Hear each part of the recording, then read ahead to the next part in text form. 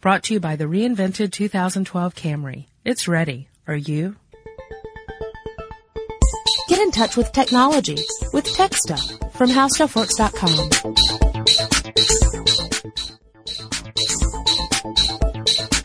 Hello again, everyone. Welcome to Tech Stuff. My name is Chris Paulette, and I'm an editor at HowStuffWorks.com. Sitting across from me, as is typically the case, is senior writer Jonathan Strickland. Hey there. You know, so I was thinking maybe after this we could, play a game of Risk. What do you think? I think we already are. That's funny.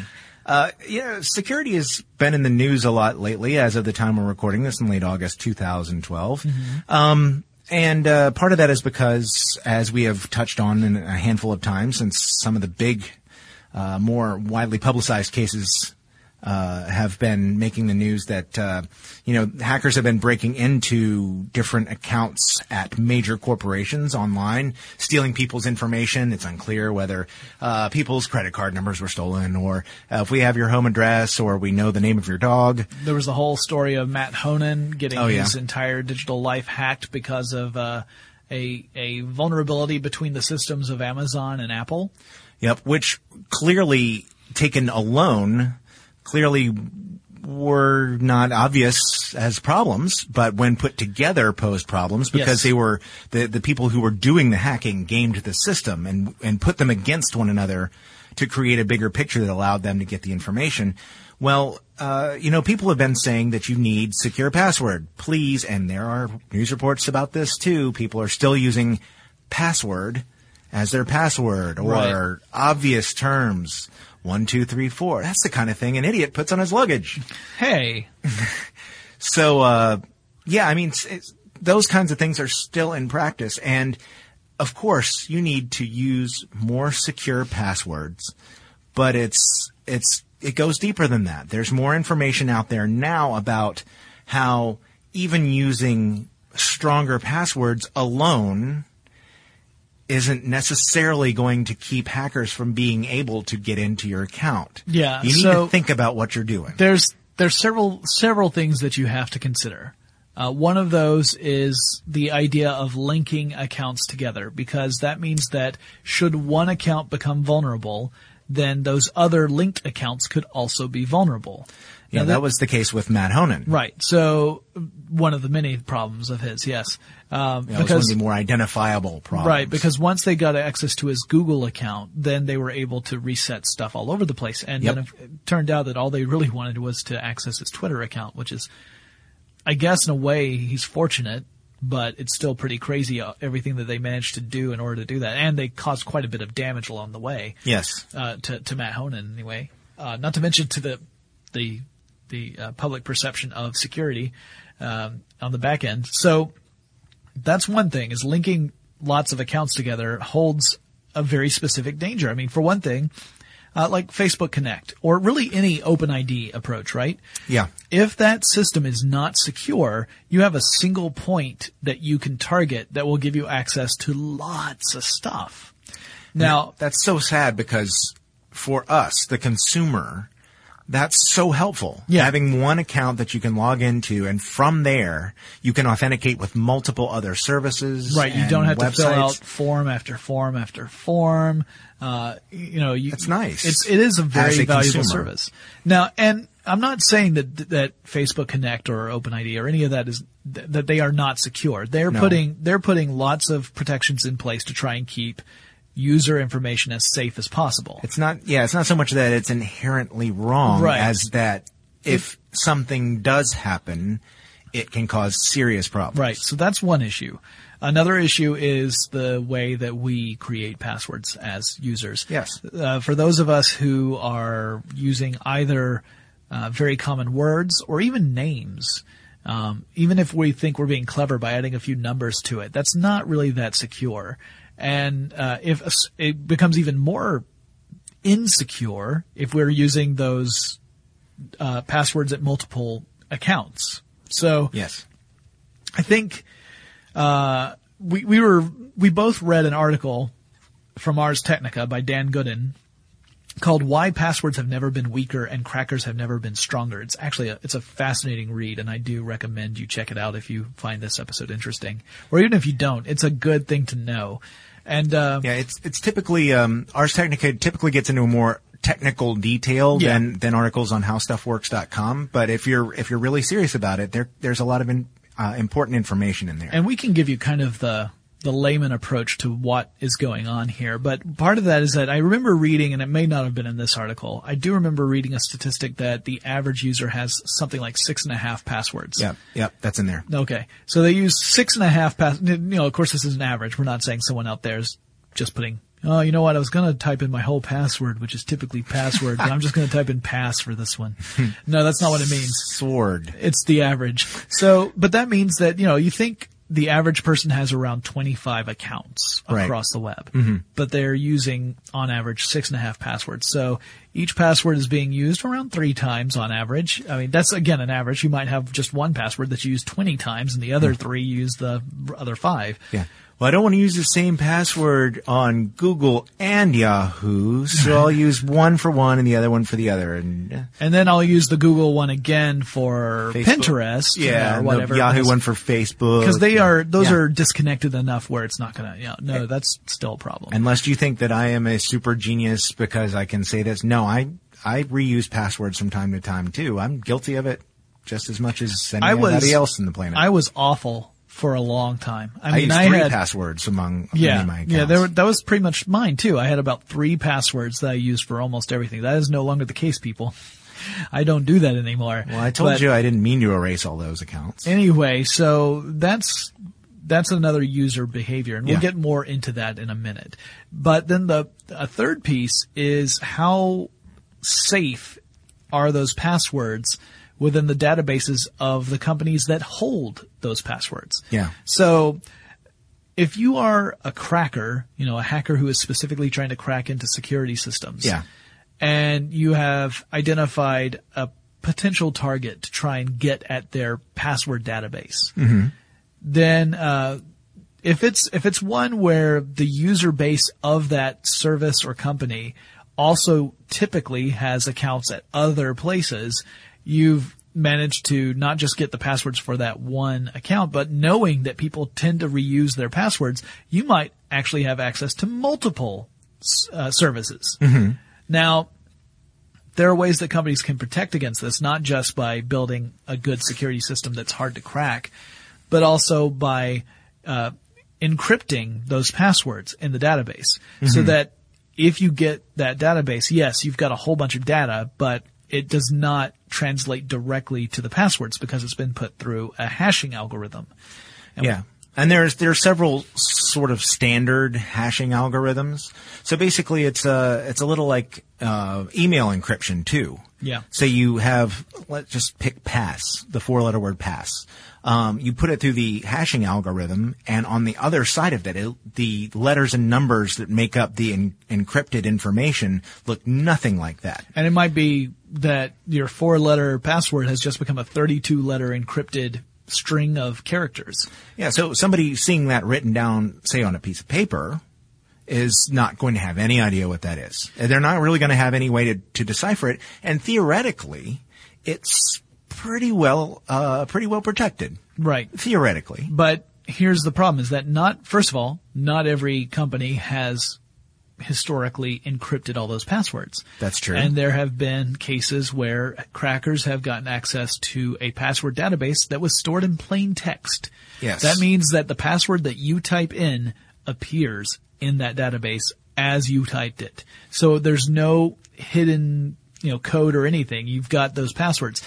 Well, that's very valuable to a cracker for more than just the fact that they now have access to your account. What's also valuable is that they now have a list of words that people use as passwords. So, there's a type of attack we should talk about, the brute force attack. Yeah.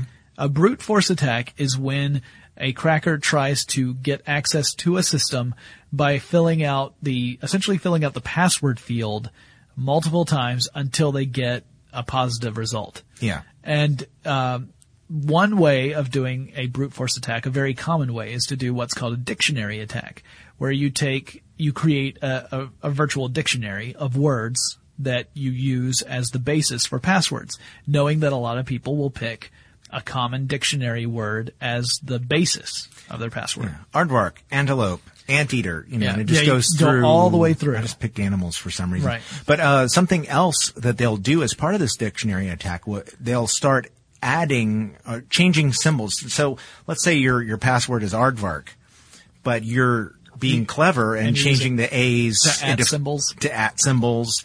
And, let's say you pick a word with E's in it and you change them to 3's. Yeah. They try those too. Yeah, because those are very common approaches. I mean, yes. Keeping in mind that most of us are using passwords that are easy for us to remember. Yes. And the more random-ish or seemingly random these passwords get, the harder it is for us to recall them. So knowing that's a weakness, the cracker can say, all right, well, let's go with all these words and let's go with the various variations we would expect people to use with these words. And even if you've done stuff like just added a couple of numbers at the end, that's not always a tough thing either. They can start going through all of these different variations, adding various numbers at the end. If they know how many characters your password is, that already has given them a huge advantage. And the reason why this is possible is because we've got processors out there that can do these calculations in parallel. If you were to do them all one after the other, it may take you centuries to get through all the possibilities of a particular password, depending on how many characters there are within that password. In Hollywood computers can execute a brute force attack in about 12 seconds. Yeah. Well, sometimes that can happen here too, but that's generally not the way it works. Well, that's one of the interesting things about this article is you learn from reading that an attack like this doesn't take very long at all. No, that parallel processing helps. At most, assuming that you're not following really, really strong password protocols. Right.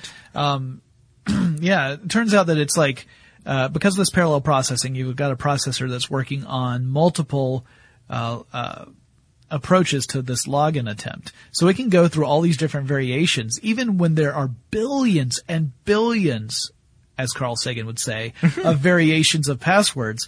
The processor can go through so many so quickly. Each thread in that parallel processing is moving at an incredible rate, and you've got multiple threads all going. There are crackers who use graphics processing units, GPUs, to do this. Because GPUs are designed to be parallel processors. Yeah, even though they're designed primarily to handle graphics instructions and display them on your monitor, GPUs can be pressed into service, let's say, by a program, by a software that can specifically send instructions to it. So what people do, there are open source programs that you can use to assign password cracking to your GPU. Sad to say. And one of the interesting stories one of the interesting bits that I read from this article too was that people have grown increasingly intelligent about the way they save cracked passwords. So they're saving up dictionary attack type information. Right. And so if you use, password 1 as your password on one site, and they want to hack into your account at the House of Online Grapefruit, they might try, they've got your information. They could try it there too to see if you've used your password on more than one site. So that makes it increasingly dangerous for you to use the same password in multiple locations because there is a growing database of password information that people are saving. Yeah, and that database, not just throwing away once an attack is completed. That database also means that they can look at things like frequencies, like how frequently are people using this specific word or variations of this word as a password. And the more people who use it, the more you're like, all right, well, let's bump this up the list. It's more of a likely candidate for a password. So, we like to think that the passwords we choose are unique, but if we're basing it off a name or a word, that's not the case. There are lots of people out there using lots of passwords, and there's a good chance that someone out there is using the same quote-unquote unique password you are. Just remember, you're unique just like everybody else. When everybody is special, no one is. That's incredible. the database can tell the cracker, all right, well, not only am I using a dictionary attack, but I'm using a curated dictionary attack in a way, because these are the known passwords that are floating out there in the world, and these are the ones that are really popular that lots of people use. So we'll go through all the variations of these first, and you tweak your cracking program to do that so that you can get the largest number of results in the least amount of time. And another thing you can do is once you've figured out these passwords that are very popular, that helps you determine other things. Like, there are only so many hashing algorithms that are really popular out there in the world of computer security. Yeah. Right? So if you know which hashing algorithm a particular company is using, and you are able to let's say you get access to their encrypted password database. So now you've got a list of passwords that are encrypted, so you cannot just look at them and know what the passwords are. If you are able to determine which security protocol they're using, and you have this massive database of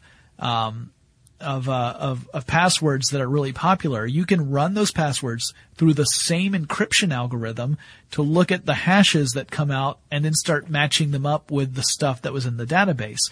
So you're still cracking the passwords. You're just going about it in a different way as far as this brute force attack is concerned. It's still a brute force attack. It's just doing it in a kind of an odd roundabout way, because you've got the hash of the password. You've got the security protocol that's being used. Now you're trying to guess the original word that created that hashed password. Once you're able to do that, that account is no longer secure. And if you're using that same password elsewhere, those accounts aren't secure. So you might be asking yourself, hey, if there are crackers out there who have these really advanced tools that can either figure out a password or kind of work down a list so that the passwords I use are vulnerable, how do I protect myself? And there are a few things you can do. One is use a unique password for every service that you log into, which is incredibly difficult if you're doing it on your own, which is why I would suggest getting a password manager program. And there are a lot of them out there. There are some that are free. There's some that you pay for. There's some that are in the cloud. There are some that are based on your system. Yeah. You use a password manager, right? Yes, I do. I do as well. And I'll go ahead and say which one I use. I use Dashlane, which I tried out for the first time this year, and I like it well enough.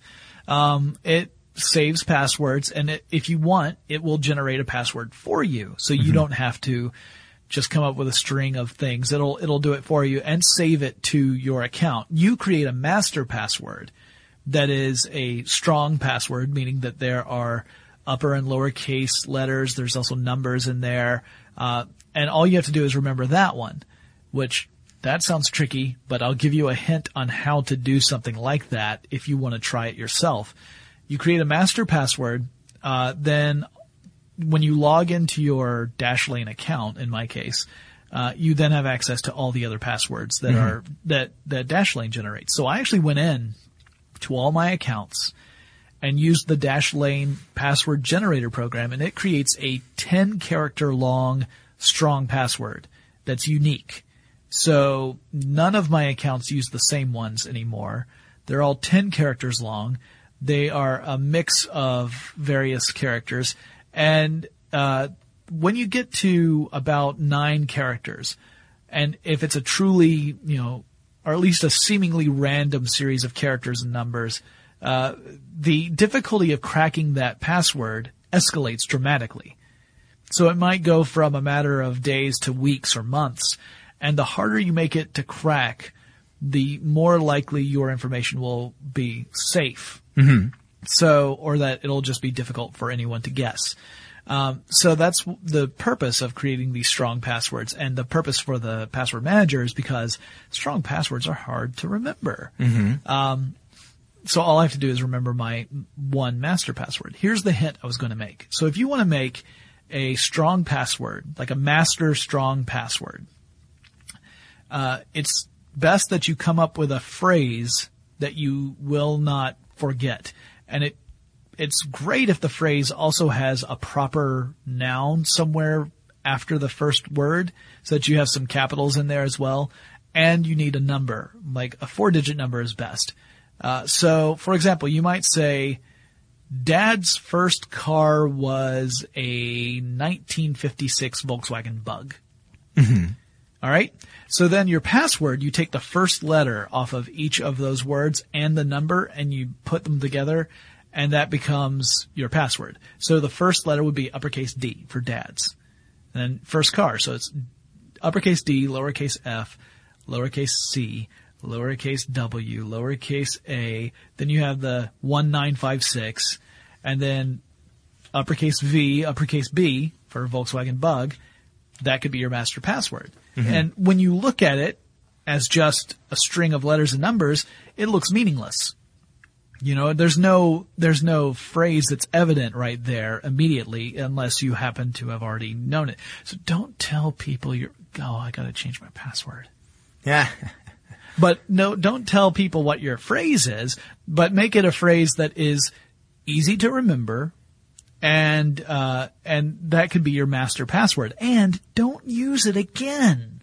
Just use it for your master password, and then use the password generator, or a password generator if you don't want to trust one thing with it. But it's easier to use a password manager's onboard password generator because it can save it directly to your account. Otherwise, you're going to have to transfer that password to whatever your manager is. Yeah. And then that way you've got a vault of passwords that are encrypted, that are hopefully at least 10 characters, 9 or 10 characters at the very least, and are strong. Mm-hmm, mm-hmm.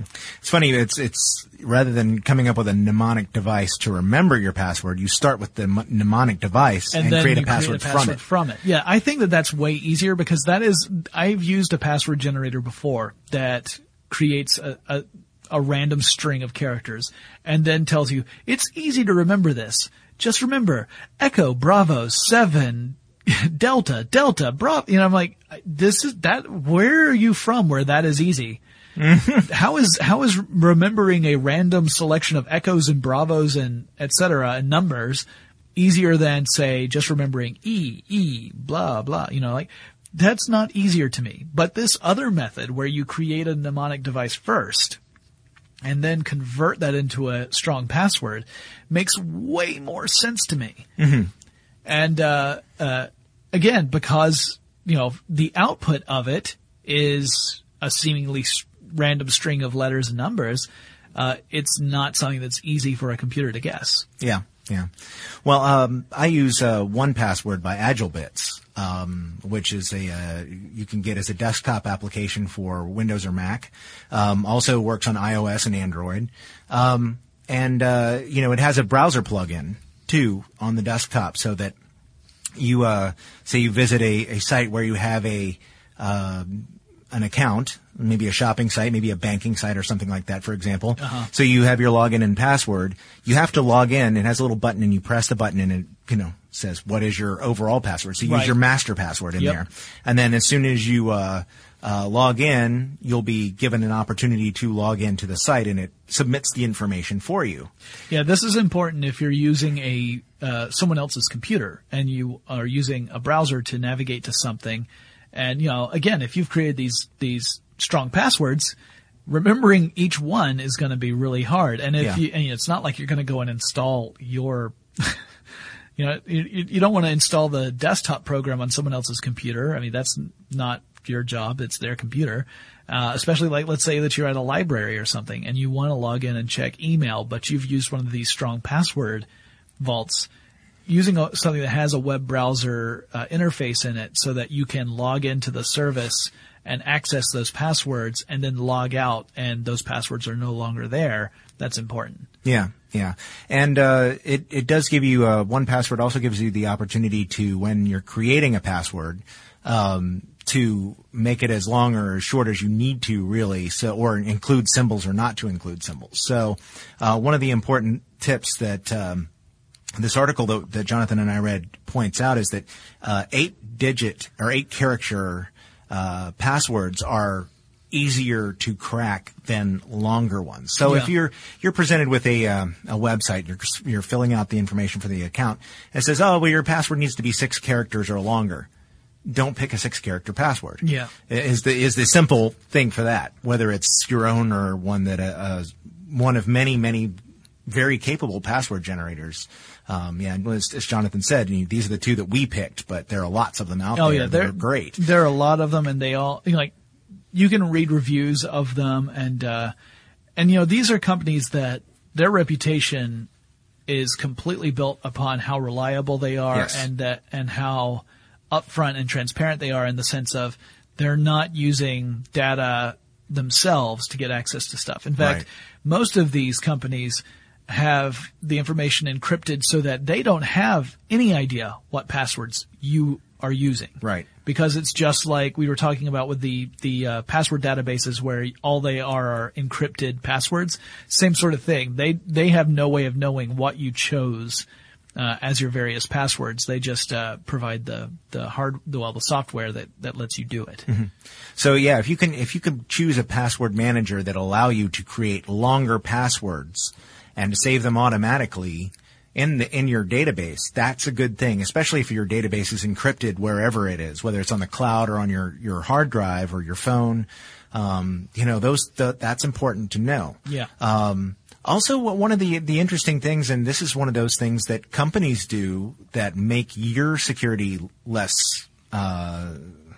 more open, let's say, to being cracked, is people who for their accounts have their email address as their username, because this is sort of the equivalent of linking accounts. So anybody, let's say somebody hacks into an account like they did with that large shopping provider, the one that had all the loyalty programs for cards. If they say, well, all they got was people's email addresses, well, that's an important part of the equation. So maybe they'll start using that email address that they got from those loyalty cards in accounts with Amazon and Facebook and Google and all these other places. They may start figuring out where your accounts are. If they can figure out, using that username, and they identify one of the passwords, then the dominoes start to fall. So, using multiple usernames, and especially not your email address, if you can arrange that's very helpful as well. You wouldn't necessarily think it right off the shelf, but when you think that these people are putting together databases of this information, it makes it clear that varying as much information as possible is a good idea. Right. Also, changing your passwords regularly. Let's say you do have a banking site. You have a 15-character password. It's got 4 different symbols in it, upper and lowercase letters and numbers. That's pretty secure. You should probably change it every few months. Yeah. Just to be on the safe side. This is your financial information we're talking about. It's a good idea to swap it out. And, another nice thing is a lot of those password managers will even have you can set a reminder on many of them that, they'll keep a track of when you established a particular password and let you know when it's time you should, change it up. And again, if you're using one of these that has a password generator as part of it, then all it takes is logging in, and often it'll go ahead and fill out the forms that you need already, and then you just press a little button to generate a new password. It'll save the new password to your account. So, it's something that takes 5 seconds once you've set it up the first time. And, 5 seconds of effort to keep crackers at bay is not a bad idea. And keep in mind also that as GPUs become more sophisticated, as software gets more sophisticated, as these algorithms get more sophisticated, it's going to get harder and harder to protect a password. You can play the game of adding more characters, which does increase the difficulty significantly to get a positive hit. So we can stay ahead just by adding longer and longer passwords as we go along. But, that's a game that ultimately we're going to have to sit there and say, we need to find a new way to protect stuff, because that's the problem, is that, you're just playing a game of cat and mouse at that point. Yeah. And, we talked about quantum computers a few times. One of the potential things a quantum computer could be very good at is cracking codes, because a quantum computer is also really well equipped for parallel processing. So that's something else to think about. Is that now, granted, right now quantum computers are still largely theoretical. There are a few working examples, but they're notoriously difficult to design and even more difficult to maintain, because the slightest alteration and the whole coherence problem becomes apparent. Yeah, either it is or it isn't, or maybe somewhere in between. Both. Yeah, and I also read another article on Ars Technica by the same author, actually, where they had discovered that in versions of Windows 7 and 8, it's possible to get hold of people's security questions. Now, that sounds, I think it's easy to come off with a negative. That seems like it's a negative against Microsoft, and I guess in a way it is, but it assumes first that the person has the person's computer. You would actually have to have their computer to get it.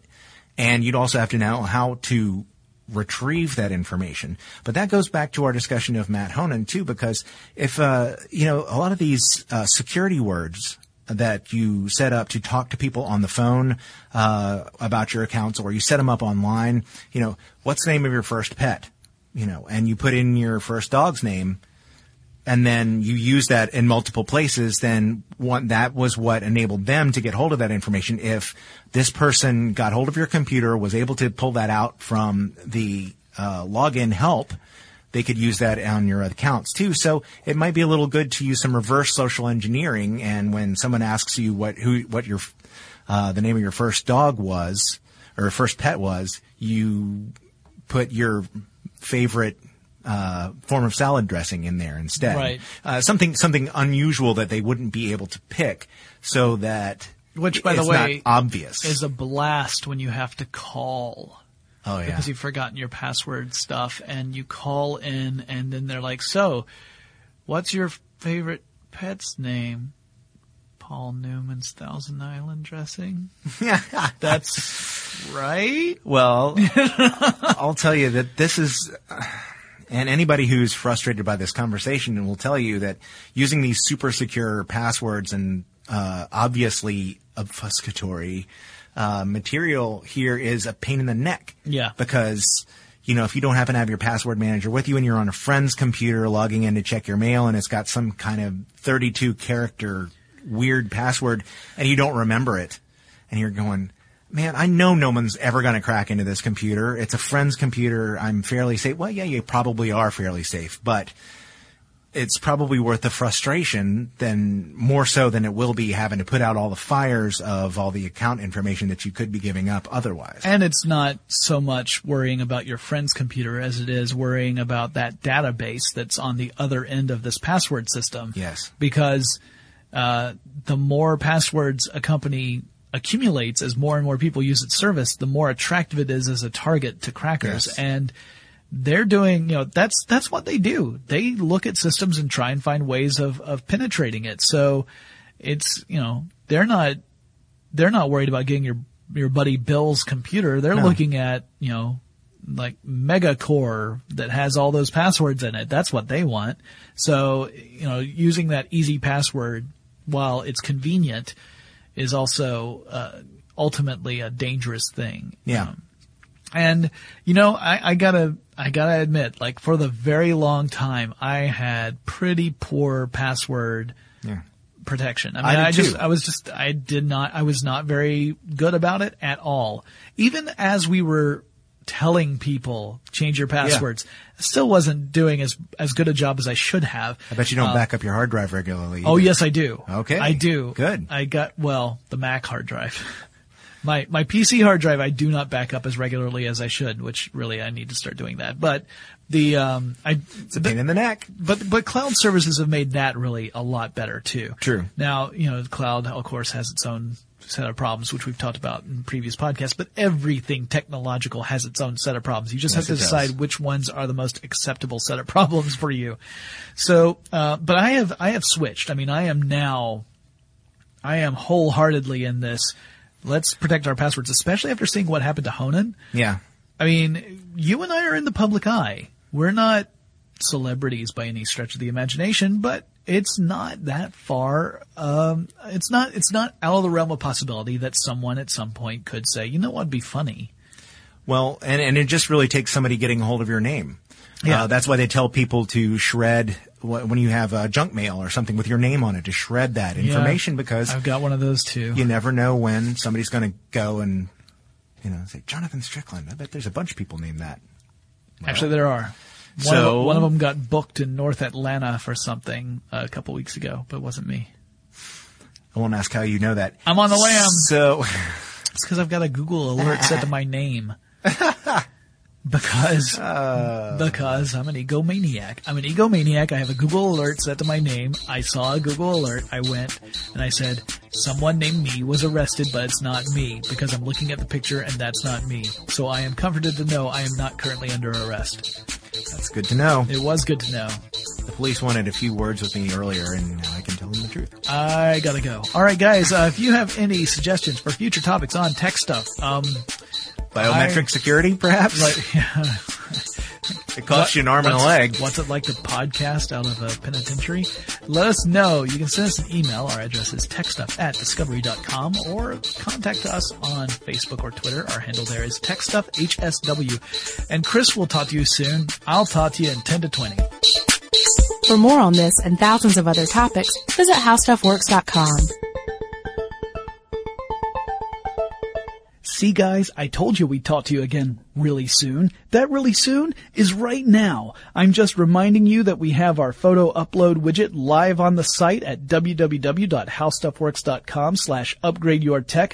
Toyota's giving us the chance to let you share your creativity. So send us those pictures of your modifications, your tech ideas, those gadgets that you've created, all those hacks. If you're steampunking everything in sight, put on your goggles and show that to us. We can't wait to see them. Brought to you by the reinvented 2012 Camry. It's ready. Are you?